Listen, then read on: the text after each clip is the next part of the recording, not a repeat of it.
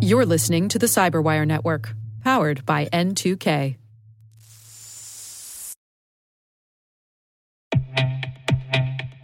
With over 8,000 threat hunters analyzing over 65 trillion signals daily, Microsoft works tirelessly with the federal government to keep our nation's data secure.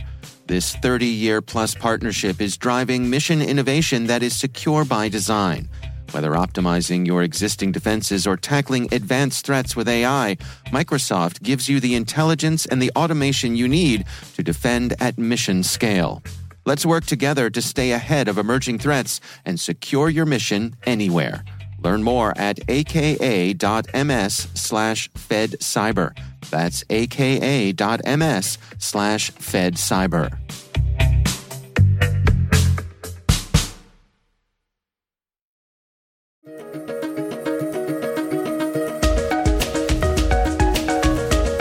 Hello, everyone, and welcome to the CyberWire's Research Saturday. I'm Dave Bittner, and this is our weekly conversation with researchers and analysts tracking down threats and vulnerabilities, solving some of the hard problems of protecting ourselves in a rapidly evolving cyberspace. Thanks for joining us.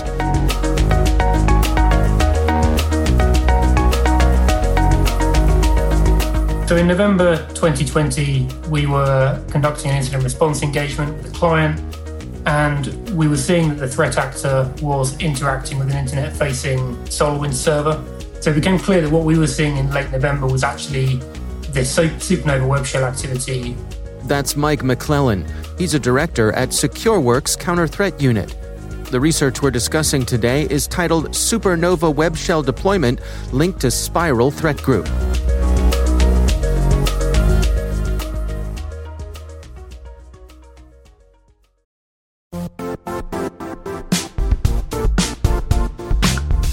The IT world used to be simpler. You only had to secure and manage environments that you controlled. Then came new technologies and new ways to work. Now, employees, apps, and networks are everywhere. This means poor visibility, security gaps, and added risk. That's why Cloudflare created the first-ever connectivity cloud. Visit cloudflare.com to protect your business everywhere you do business.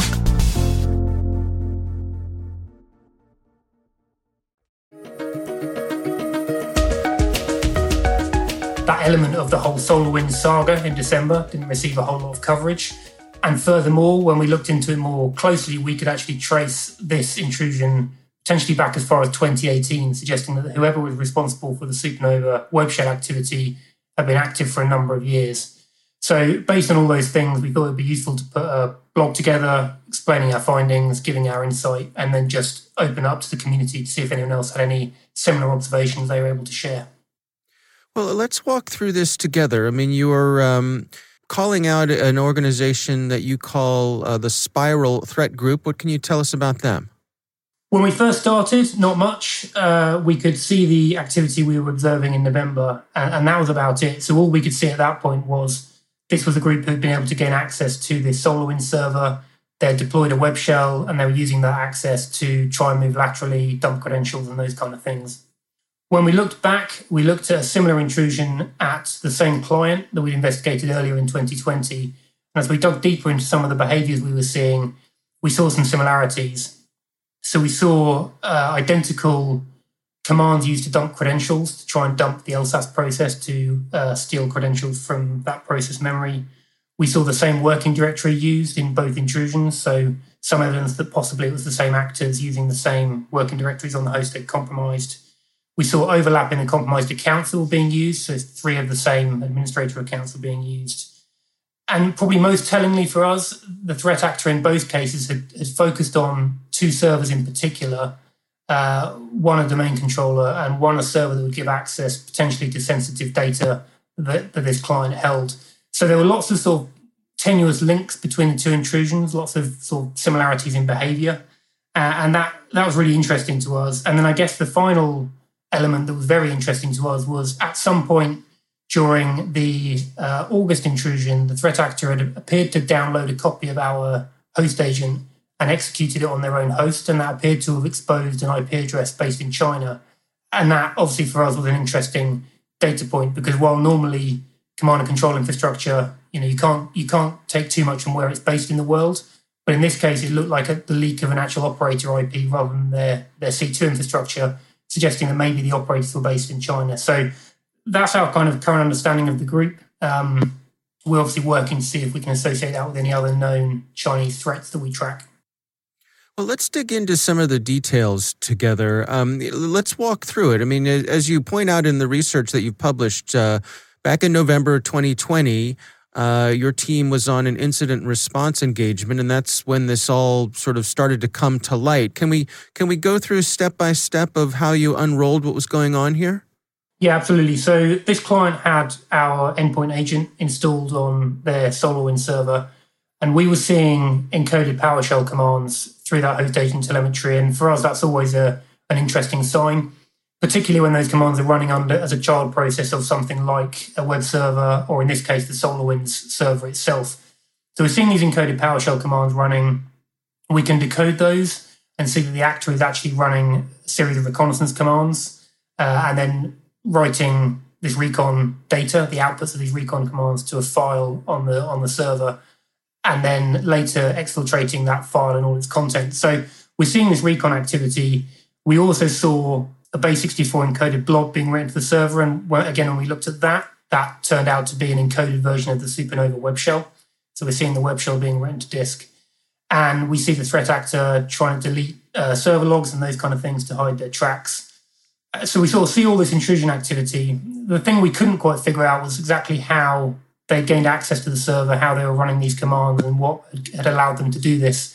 And it was only later in December 2020 when SolarWinds put out their notification about previously unknown vulnerability in the SolarWinds Orion API that it became clear this is how the threat actor had been gaining access to this server, and they've been leveraging that at the time 0 day to run these commands and deploy the Supernova web shell. Hey, you point out in your work here that the threat actor mapped network shares on two hosts, as you mentioned, a domain controller and a server that had some sensitive business information in there. And that was an interesting point to you, how targeted they were. Yeah, absolutely. I mean, it's not uncommon in targeted intrusions to see the threat actor really focusing on the assets they're interested in. Typically, they'll have some idea about what they're after, and they'll kind of go after the servers that will hold that data for them. But what was interesting in November was they went straight to these two hosts, and this wasn't necessarily a particularly intuitive traverse from the SolarWinds server. They obviously knew which boxes they were interested in. And as I said earlier, when we began to look back at what happened in the summer of 2020, the intrusion we investigated then, it was clear they were the same hosts they'd been interested back in the summer. So they clearly knew what they wanted. They went after it very quickly in November, and that was really an interesting data point for us. So the conclusion here, or the supposition, I suppose, is that they had, when they gotten in earlier, they'd been able to sort of map out the networks, and so when they came in this time, they knew exactly where they had to go? Exactly, yeah. So it looked like the original access they had dated back from 2018. They were likely evicted in the summer of 2020 when we went and did incident response with the client. And then it looks like they were able to regain access in late November. And as you say, they knew exactly what they were after and tried to go straight to those hosts. Let's talk about this sort of inadvertent revealing of themselves that they did when they downloaded one of your EDR agents. Can you walk us through that? That's a fascinating little wrinkle here. Yeah, it's quite unusual to see that. I can't think of another example that we've seen where this has happened. But essentially, when we deploy our host agent out for an incident response engagement, the client will install that onto as many machines as possible. And we try and do that as one of the first parts of the engagement to gain widespread visibility of the environment. What appeared to happen in this case we saw a host begin to check in from an IP address geolocated to China, to a data center in China. And after extensive consultation with the client, it became clear this wasn't their host. It wasn't an IP address they recognized. It wasn't a host name they recognized. It appeared to be a kind of an anomaly. And the conclusion we draw based on the data we've got is that potentially the threat actor downloaded the installer for the EDR agent, executed it, and when the agent installs itself, the first thing it'll do is try and check in to make sure it's got network connectivity. So we saw a single check-in Then they stopped checking in, so we assume they killed it. But in that time period, we gained a very brief glimpse potentially into some of their operator infrastructure. Can you take us through what the cleanup process is like in a case like this? When you discover this type of infiltration, how do you go about cleansing these systems? These targeted intrusions are very different to incidents like ransomware, where you may have a very short kind of time window before something truly awful is going to happen to the customer. So when we work in these sort of targeted espionage intrusions, the most important thing early on in the incident response engagement is to try and understand how extensive the compromise is. So which servers have they got access to? What credentials are they using?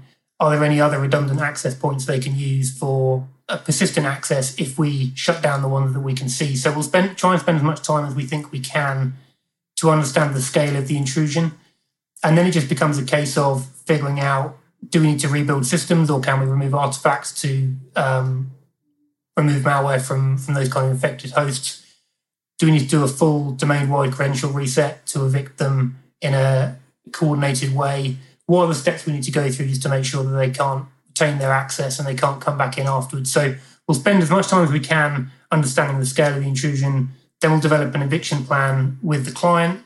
We'll then do that eviction with them, and then we'll monitor for a period of time after that to identify any attempts to come back in.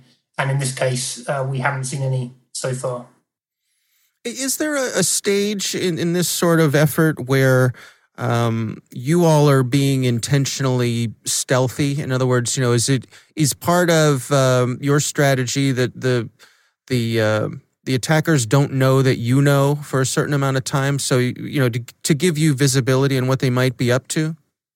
Yeah, there's a period of advantage, after the initial detection, before we start to actually shut down any of the access they've got. We have that small opportunity window where we know they're there and they don't know that we know.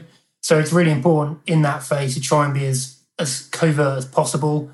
And we'll do that through means such as using out-of-band communication, so potentially standing up new email accounts with the client to make sure we can communicate outside of their corporate systems, finding ways that we can coordinate and discuss the incident response engagement without tipping the adversary off, because we've seen examples where the threat actor has access to email inboxes or potentially even things like Microsoft Teams. We've seen threat actors, in those platforms monitoring what the network defenders are doing. So it's really important we try and hide the response work as best we can from the threat actor.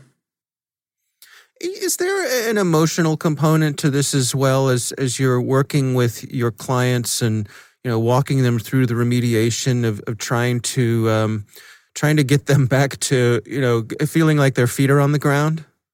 There is a bit of that. That's certainly probably more true with some of the ransomware engagements we do, where it can be a really disruptive and fairly shocking time for the organization, especially if a ransomware attack has been successfully conducted against them. With these kinds of intrusions, it's a slightly different focus, because here, for us as intelligence analysts and as researchers, we're trying to make sure the client understands the potential impact and the potential context of the intrusion. So understanding who the threat actor might be and therefore what they're after, because that's really the important bit about intent, as far as I'm concerned, is what they might be going after in the environment. Making sure the customer understands the background. So in this case, because of all the other SolarWinds stuff going on at the same time, we had to try and separate out this activity from the broader supply chain stuff that was being covered extensively in the media. So there is definitely an element of education and making sure the client understands what's going on, what's important, and that can then help them understand how we should drive the response forward and how we should ultimately go about evicting the threat actor. And how does this fit into the larger SolarWinds event? How directly does this tie into that? Well, the short answer is it doesn't really. And this was the initial confusion, I think, because there was initially reporting that suggested that this web shell was linked to the supply chain compromise that's been widely publicised that SolarWinds suffered last year. There was then sort of further clarification in mid-December to suggest actually it probably wasn't linked, and certainly our findings support that hypothesis. So what we've got here is we've got a supply chain compromise against SolarWinds that happened towards the back end of, last summer, really, the sort of bulk of the activity there, which we assessed was likely Russian in origin. And then separately, we've got this activity, which we assessed to be likely Chinese in origin, where rather than a supply chain compromise of SolarWinds, the threat actor had found a zero-day vulnerability in the SolarWinds Orion platform and was using that to compromise internet-facing servers. So much smaller in scope than the SolarWinds supply chain compromise, very targeted from what we've seen. And this is not a group that we've seen anywhere else before other than this one client, and certainly one that we're trying to map into our broader understanding of the Chinese or APT landscape. And so what are the takeaways here in terms of, organizations looking to better protect themselves? What are some of the lessons that they can take away from this particular incident? I think this is one of those cases where we will always tell organizations to patch and prioritize patching based on their sort of business needs. But when you come to these kind of incidents where 0 days are leveraged, there's obviously not much you can do sort of proactively to prevent that because you can't patch a vulnerability that no one knows about yet. So the importance then becomes one of understanding, if compromise can be achieved by the threat actor, how quickly can you detect that? In this case, our endpoint agent was able to do that, and we always strongly encourage our clients to deploy endpoint controls as broadly as possible. Any good EDR agent will give you the sort of visibility you need to spot this stuff early on in the kill chain, because when prevention fails, obviously detection becomes the most important thing. So that's one point to make, is that layered controls are still important. Perimeter controls are important, but being able to spot things sort of post-compromise activity are, incredibly important nowadays with some of the threats that we see. I guess the second main takeaway is that, as I just sort of mentioned, there are at least two different groups who are targeting SolarWinds software, one through a sort of classic supply chain compromise, and this one through a zero-day vulnerability. So it just shows that sophisticated threat actors continue to try and target third-party software for access, and they will continue to do that. So again, making sure that you are putting the right controls around third-party software you're running, making sure that you understand what normal behavior looks like for that software so you can spot anomalies, is just really important. I can't kind of overemphasize the importance of that.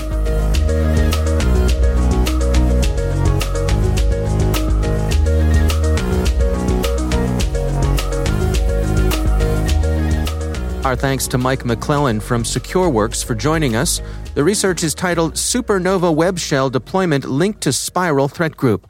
We'll have a link in the show notes.